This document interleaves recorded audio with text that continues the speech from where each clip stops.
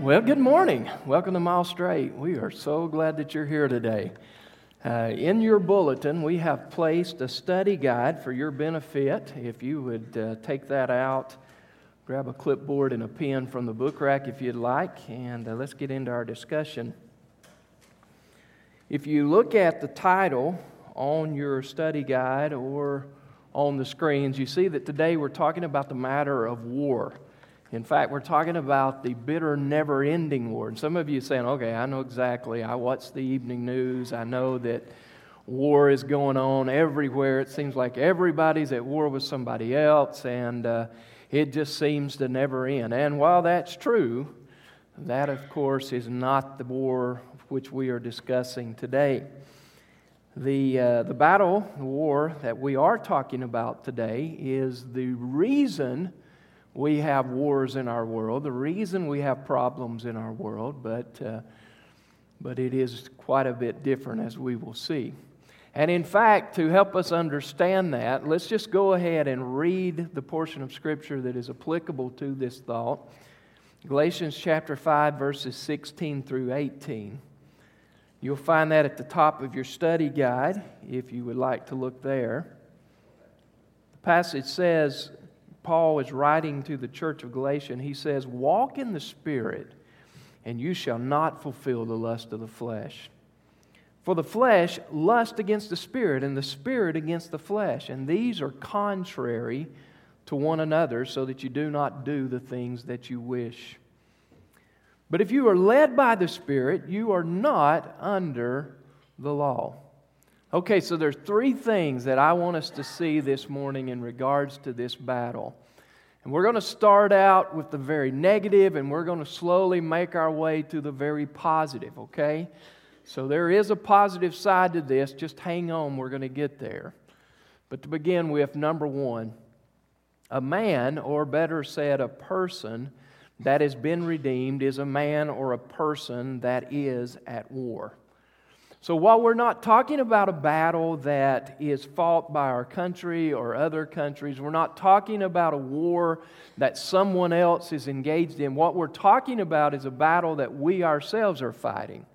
We're talking about a battle that those of us who have been born into the family of God, those of us who have been bought and paid for by the blood of Jesus Christ, are engaging every single day of our lives. This is the bitter, never-ending battle of which we are discussing. Paul says in verse 17, "For the flesh lusts against the Spirit, and the Spirit against the flesh." To me, that was an interesting way of wording that. The flesh lusts against the Spirit against the flesh. And in reality, what he is saying is you've got this battle going on inside. What I used to be versus what I am. What I was versus what I'm supposed to be in Jesus Christ. And you've got the flesh battling against the Spirit, and they're fighting for territory in my life. On one side, the flesh is saying, I want to control what you are.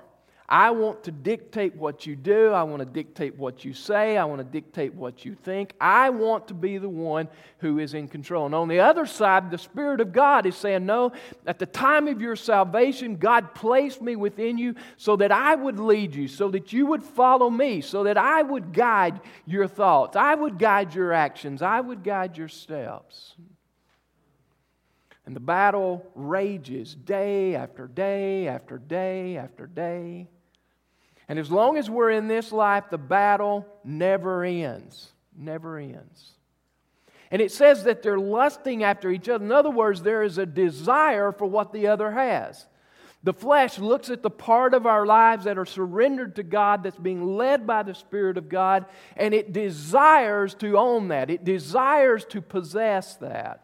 And the Spirit looks at what the flesh controls, and it looks at what the flesh is bringing about in our lives, and it desires to control that. You see, it's not enough for them to have part. Both are fighting for full control over our lives. The battle rages. He says in the verse, he says in the middle, going to the end of the verse, he says, these are contrary to one another, so that you don't do what you want to do. contrary. It talks of an ongoing, continual opposition. It talks of enemies battling one another, being very much in hatred of each other, despising each other, and that this continues for a lifetime. The sad part is when we begin to look at what the flesh produces, when we begin to see what comes out of our lives when the flesh is in control, whether it's a small area of life or it's a big area of life, when we see what the flesh does, what it manufactures from our lives, then all of a sudden we begin to see how very ugly it really is. Galatians chapter 5, Paul continuing this thought on down through the chapter, verses 19 through the first part of verse 21, he says, "Now the works of the flesh are evident." They're very obvious. You don't have to look very deeply into your life to understand if the flesh is in control in an area of your life. Once again, whether it be a small area of life or all of our life, we don't have to look very hard to understand because it is evident what's going on. It's evident what and who is controlling our lives. And he says, now the works of the flesh are evident, which are, and here he lists some of them for us. He says adultery, fornication, uncleanness, lewdness, idolatry, sorcery, hatred, contentions, jealousy, outburst of wrath or a fierce temper, selfish ambitions, dissensions, heresies, envy, murders, drunkenness, revelries, and the like. And so here we see when I allow the flesh to control part of my life or all of my life, what is manufactured, what comes out of that. And I begin to see that it is very ugly, it's very destructive.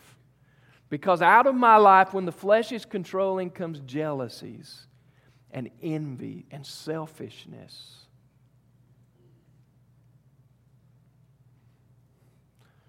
And we can look at these things and say, how destructive.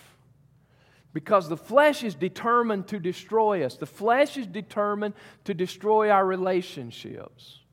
The reason we have problems in families, the reason we have problems inside our country, the reason we have problems with the world population not getting along with one another is because the flesh is calling the shots. The flesh is determining how these things go, and therefore there is a huge pride issue. Therefore there is jealousy. Therefore there is contention. There is wars and fights and battles.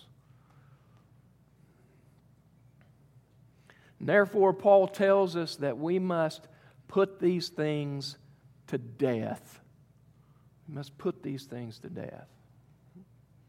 Why? Well, because what we're doing, we're feeding the flesh. We're allowing the flesh to grow and control, and the flesh is actually battling God. So then, in essence, we are assisting in a war against God. So then the result of what happens is devastation, it's destruction. So what we do is we look at what's happening and we say we've got to rid ourselves of what's happening. We've got to rid ourselves of the flesh having control in our lives. We'll see more about that as we move ahead. And so it is true. When God redeems us, when God saves us, He puts us at war with our sin nature, and therefore a man that has been redeemed is a man who is at war. But there's some incredible news that comes later in this verse, or actually in verse 16. He gives to us the insight that it is possible to be victorious in this battle. It is possible that on a day-to-day war and a day-to-day battle against the flesh, when we seem to be failing every day of our lives, when it seems that we have a desire to move away from the jealousies and the envy and the strife and the other things, that we want to get away from it because we see how it's hurting, we end up falling right back in the middle of it. And he says, but it doesn't have to be that way. Can have victory against the flesh. Point number 2, your second fill-in says, that victory in this war comes through a change of direction. Victory in this war comes through a change of direction. So then if I'm following after the Spirit, if I'm following after the flesh, I'm following the flesh is in control in my life, then in order to win the victory, in order to win this battle that I'm engaged, I must turn and change directions. It's talking about a philosophy. It's talking about a mental process. It's talking about a thought process where I change what I'm thinking and I begin to agree with God. In verse 16, he tells us this in very short form. He says, "Walk in the Spirit, and you will not fulfill the lust of the flesh." Walk in the Spirit, be led by the Spirit, follow the direction and the leadership of God's Spirit in your life, and those things that are so destructive will not control you. Makes sense, doesn't it? If they're warring against one another, if I'm pursuing one, if I'm following one, then that's what's going to control my life. But if I want to change that, then I change directions, I change the course of my life to pursue after God, to surrender myself to Him, then God begins to control my life through His Spirit in my life. So that the things that were happening in my life no longer are happening. The things that used to control me, the jealousy that used to eat me alive, the envy that made me want what everyone else had, the contentions, the outburst of wrath or the temper or the lack of control over my life, these things that used to control me all of a sudden begin to fade into the distance because I've changed directions. I'm no longer walking down that path. And what an incredible, remarkable blessing it is when this takes place. Because what the Spirit of God produces in my life is so completely different than what the flesh produces. What does the Spirit produce? He tells us in verses 22 and the first part of verse 23 in Galatians chapter 5, he says, the fruit of the Spirit, that which comes about when the Spirit is leading my life, the fruit of the Spirit is love, joy, peace, long-suffering, kindness, goodness, faithfulness, gentleness, and self-control. Wow. So then I look at what's being produced. I look at what the flesh produces. And I look at the destruction that it brings, and I'd make a determination. Okay, am I satisfied in this? Do I want to stay walking in this path? Do I want to stay walking down this road and having these things bring devastation into my life? The Bible says that there's a way that seems right to a man, but the end thereof are the ways of death and destruction. Do I want to continue down this path, or do I want to change directions to follow the Spirit of God? When I follow the Spirit of God begins to manufacture in my life that which I cannot manufacture on my own. The truth is, I can never personally bring peace into my own life. That is a work of the Spirit of God in my life. So then as I surrender to God and I submit myself to Him and the Spirit of God begins to work in my life, then all of a sudden I begin to receive that which I've looked for but could never find, and that is peace in my life. So then here's something to think about. Does that mean that if I don't have peace in one part of my life or I don't have joy in one part of my life, that the Spirit of God is still leading that part of my life? The answer is no. It's a very clear picture that if the Spirit of God is not producing it, I cannot obtain it. And therefore, if I don't have peace in my relationship, or I don't have joy in my work, or I don't have joy in my problems, I don't have peace in my health situation, the problem is that that's an area of my life that is not controlled by God's Spirit. That's an area of my life that I'm still trying to work on, that I'm still trying to control, that I'm still trying to guide my steps and alter my future. So then if I want peace in my life in these areas, If I want joy, if I want the other things that I do not have, that only the Spirit of God possesses and can present to me in my life, then what I have to do is I have to stop following the flesh, and I have to start following the leadership of the Spirit of God in my life.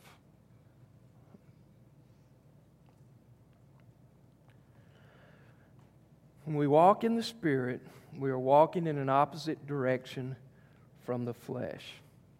You see, the Spirit of God does not like the things of God, and therefore it seeks to get satisfaction from independence, from power, from prestige, from sinful pleasures. But when I'm walking in the Spirit, when I'm guided and directed by the Spirit of God, these things do not control me. The sinful pleasures of life do not control me. The desire for power and for prestige, for position, does not control me, because I'm being controlled by something that is much greater, the Spirit of God.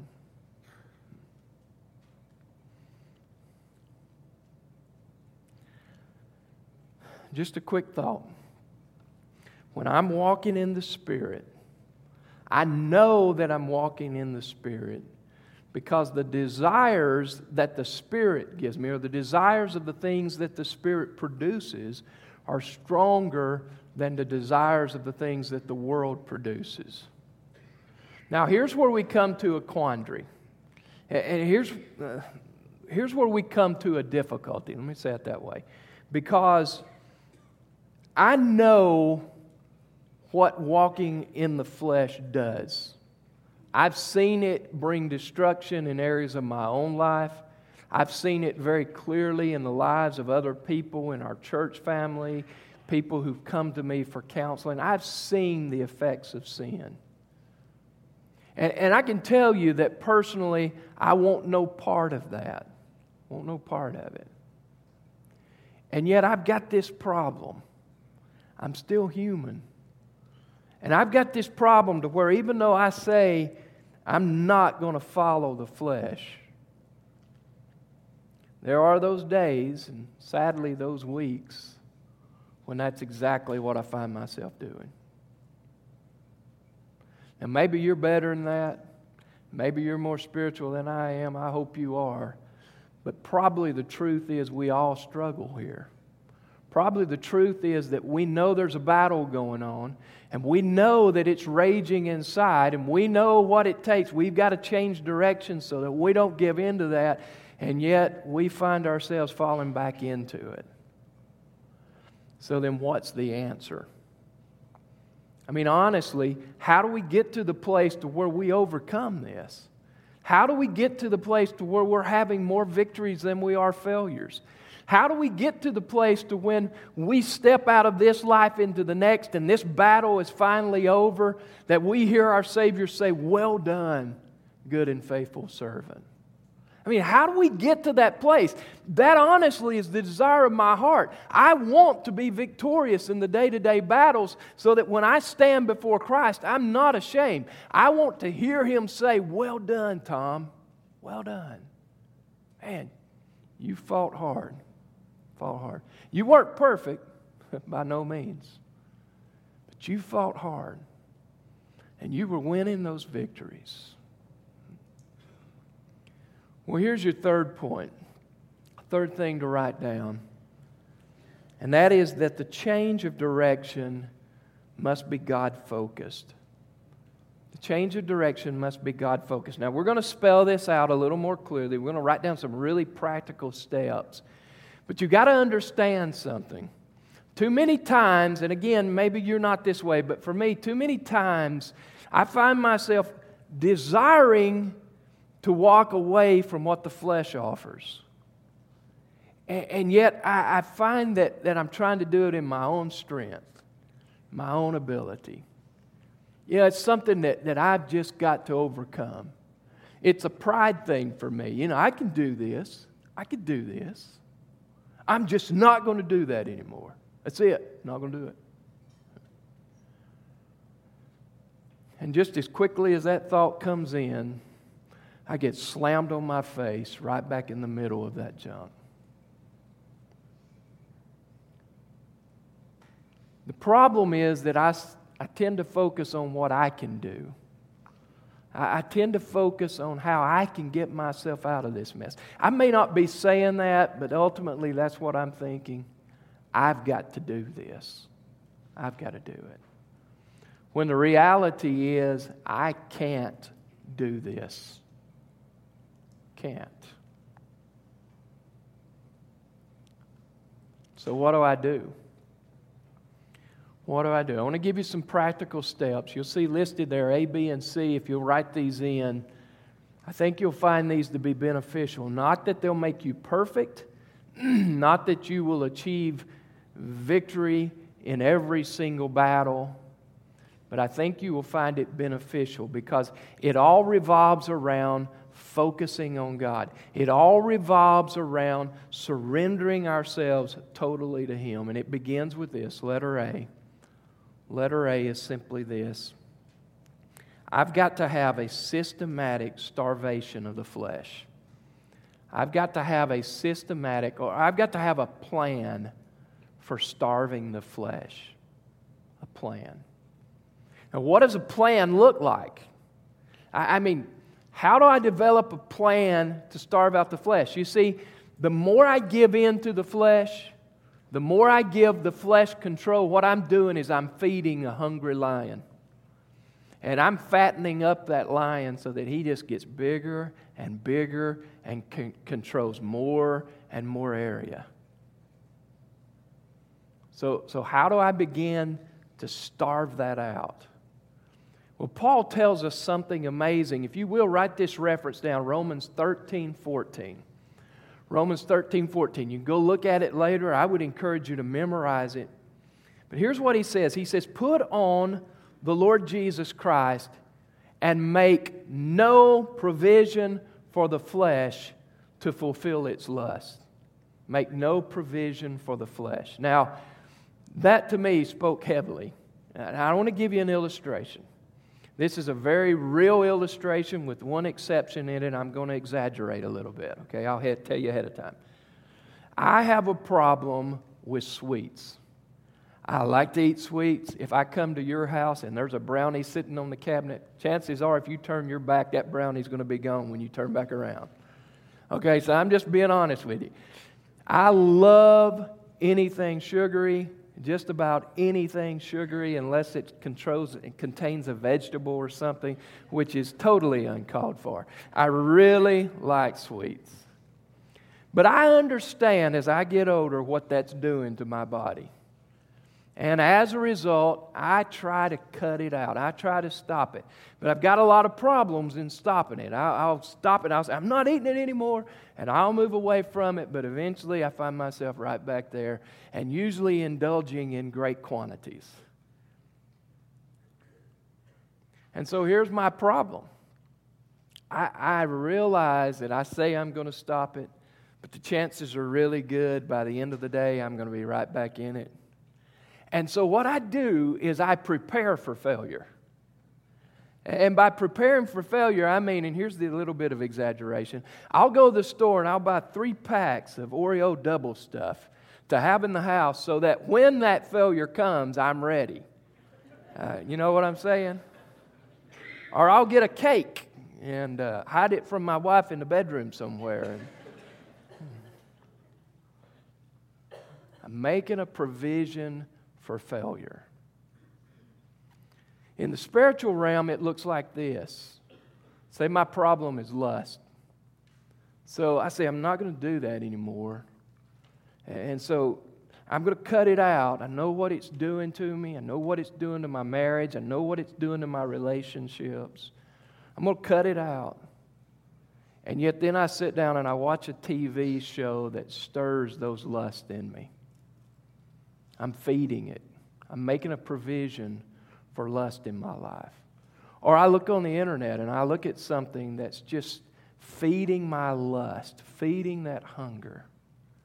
Now, regardless if your problem or your situation, the thing that you struggle with so greatly is anger or bitterness or whatever, resentment, the other things that were mentioned, jealousy, envy. Regardless of what it is, it all ends up being the same. We say we're going to cut it out, but then what we do is we start feeding it just a little bit. Well, this won't bother me. We feed it a little bit more. We start thinking about it. We start dwelling on it. And all of a sudden, boom, we're back in the middle. So what I have to do is determine, okay, I don't want it in my life. I've got to systematically begin to starve it out. Now, how do I do that? How do I do that? Number 2, or letter B, I've got to fill the vacancy with God's Word. I've got to fill that vacancy with God's Word. The problem is that when I have indulged these sinful things, when I have allowed them to become part of who I am, they take up a lot of my time. They take up a lot of my thinking. They take up a lot of my actions. And so when I just cut it off and I begin to starve it out, that's well and good. But the problem is that there's a void there. There's an emptiness in my life. And in my life, I'm saying I don't want it anymore, but I haven't replaced it. And so therefore, I grow hungry. I know that something has to fill that emptiness. And if I don't fill it with something valuable, I'm going to wind up right back here because here's my default mode. Here's what I'm used to. Here's what I run to. And so what I have to do is begin investing that time, begin investing that thought into something more significant, something that is going to be valuable, something that is going to replace what was going on and fill that emptiness inside. I've got to fill the void. Paul says it like this. Write this reference down as well as you will, if you will, Romans 8, verses 5 and 6. He said, those who live according to the flesh set their minds on the things of the flesh. But those who live according to the Spirit, the things of the Spirit. For to be carnally minded is death, but to be spiritually minded is life and peace. It's interesting. When I have my thoughts and my mind set on this, the flesh, then that's where I'm going to follow. The problem, according to what Paul said, is this is the stuff that leads to death. Spiritual death, physical death. Here's the stuff that leads to the death of relationships. Here's the stuff that leads to the death of my testimony, my witness. And so what I have to do is change what I'm thinking. Romans 12:1, be transformed by the renewing of your mind. Romans chapter 12, rather. Be transformed. Change what you're thinking. Stop taking in junk. Stop feeding the bear. Stop feeding that hungry lion. Start feeding the Spirit of God. So I begin to starve it out. I replace it with something significant, something more valuable that leads to life and peace. And then finally, letter C, I increase the hearing of faith. I increase the hearing of faith. Increase the hearing of faith. Now, what does that mean? It means I listen to God's Spirit. When I said earlier, I can't do this by myself, God wants me to take the initiative. He wants me to be part of the process, but ultimately I have to rely upon His Spirit. Ultimately, I have to rely upon God. It brings me to a place of humility because I recognize my inability. It also brings me to a place of total dependence upon God. What an incredible place to be. God wants us to be totally dependent upon Him. That's when He's most glorified in our lives. When we recognize our inability and we recognize our great need for Him, God is glorified in our lives.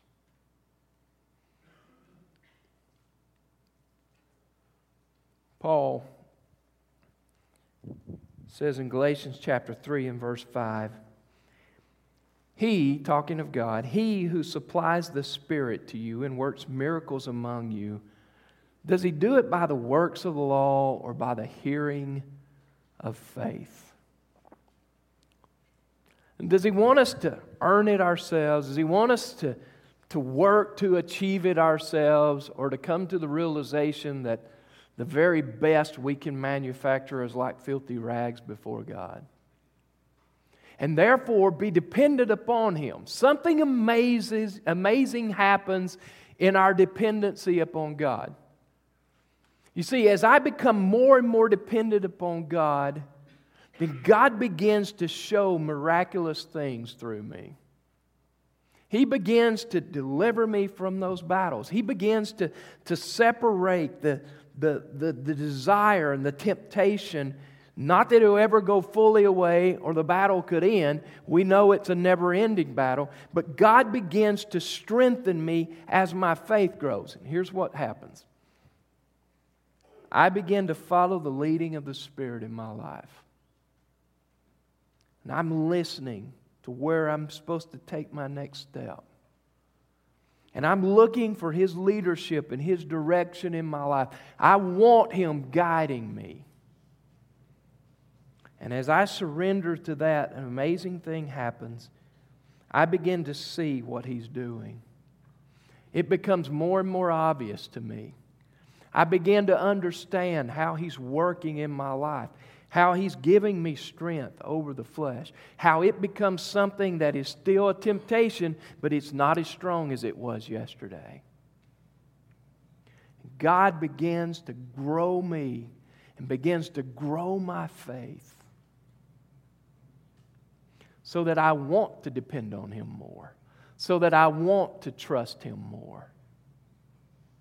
You see, once we've tasted the goodness of God, once we've experienced the sweetness of His peace in our lives, once we've had the expression of God's joy upon us and His love upon us, when we fall out of that and we go back to pursuing the flesh, we're not nearly as happy in this as we used to be.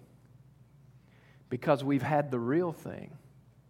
We've experienced the peace that comes from God alone. And we look for things that try to fill that emptiness, will try to fill that void in our lives, and it never satisfies because we've had the real thing. Had the real thing. It's a matter of listening to the Spirit of God and having Him direct our lives to grow us, to strengthen us, to where more and more and more we desire Him. More and more and more we can only find what we really want in life through Him.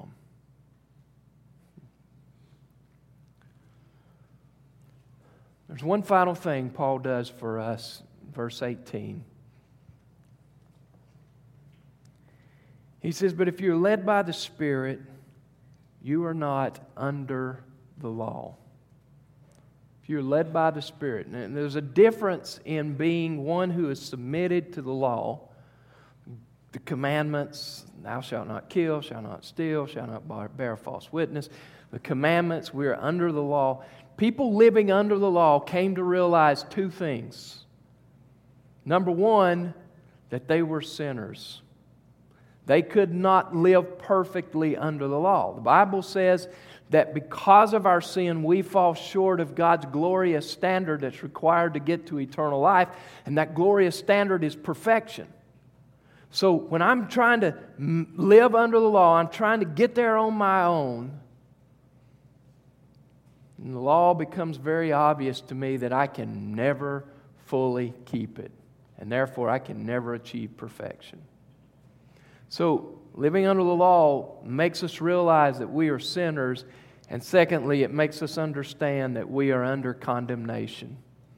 That we have been condemned because of our sinfulness, our rebellion against God. That's what sinfulness is. And as a result of that rebellion against God, we face the wrath of Almighty God. But God, in His great kindness, His incredible mercy, sent His Son Jesus Christ to a cross where He paid the price of our sin, so that when we submit our lives to Him, when God forgives us based upon the sacrifice Jesus Christ made on the cross of Calvary, that we are set free. We no longer live under the law. We no longer have to satisfy the law. We no longer have to live perfectly, because God has forgiven us. He has bestowed upon us the righteousness of His Son, Jesus Christ. And Paul said, you can know you have eternal life because there is proof in your life, and that is that God's Spirit is producing fruit. God's Spirit is at work. So then here's where we come to. You may be saying, well, what am I going to do with information like that? Here's what I hope it causes us to do. Those of us who are part of the family of God, I'm praying that what we do with this information is that we, first of all, examine our lives. We look at what's being produced in our lives. Is what's coming out of my life jealousy, bitterness, anger, bad temper, lack of control over my life? Or is what's coming out of my life the fruit of the Spirit, love of God, joy, peace? And as I look at this and I see, yes, there are areas where there's a lot of the flesh popping out. Again, it may be a small area, it may be a big area, but there are areas. Then as I examine my life, I begin to say, you know what, I've got to get rid of that. And we begin the process, systematic starvation, replacing that with something significant like God's Word, and beginning to listen for the Spirit of God to direct us. Begins with confession. God, here's what's in my life. You know it, but I want to confess to you this sin. And God, I'm dependent on you. I know that I can't do this. I've tried. I've tried and I've tried and I've tried and I've tried, and what I've found every time is failure. And so, God, I'm dependent on you. As I take the initiative, I do what you call me to do, I'm asking you now to direct my steps.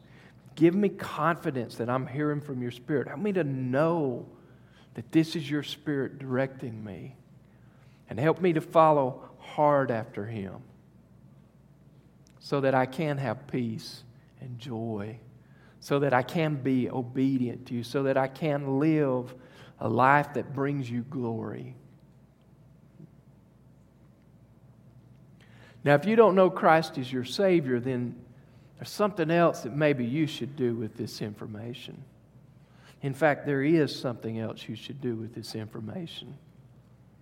And that is recognize your need of a Savior.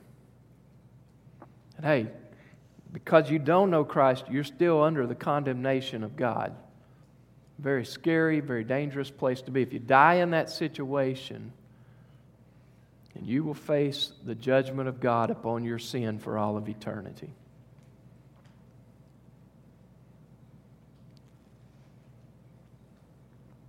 And so this morning, maybe it's just that you would pause and say, you know what?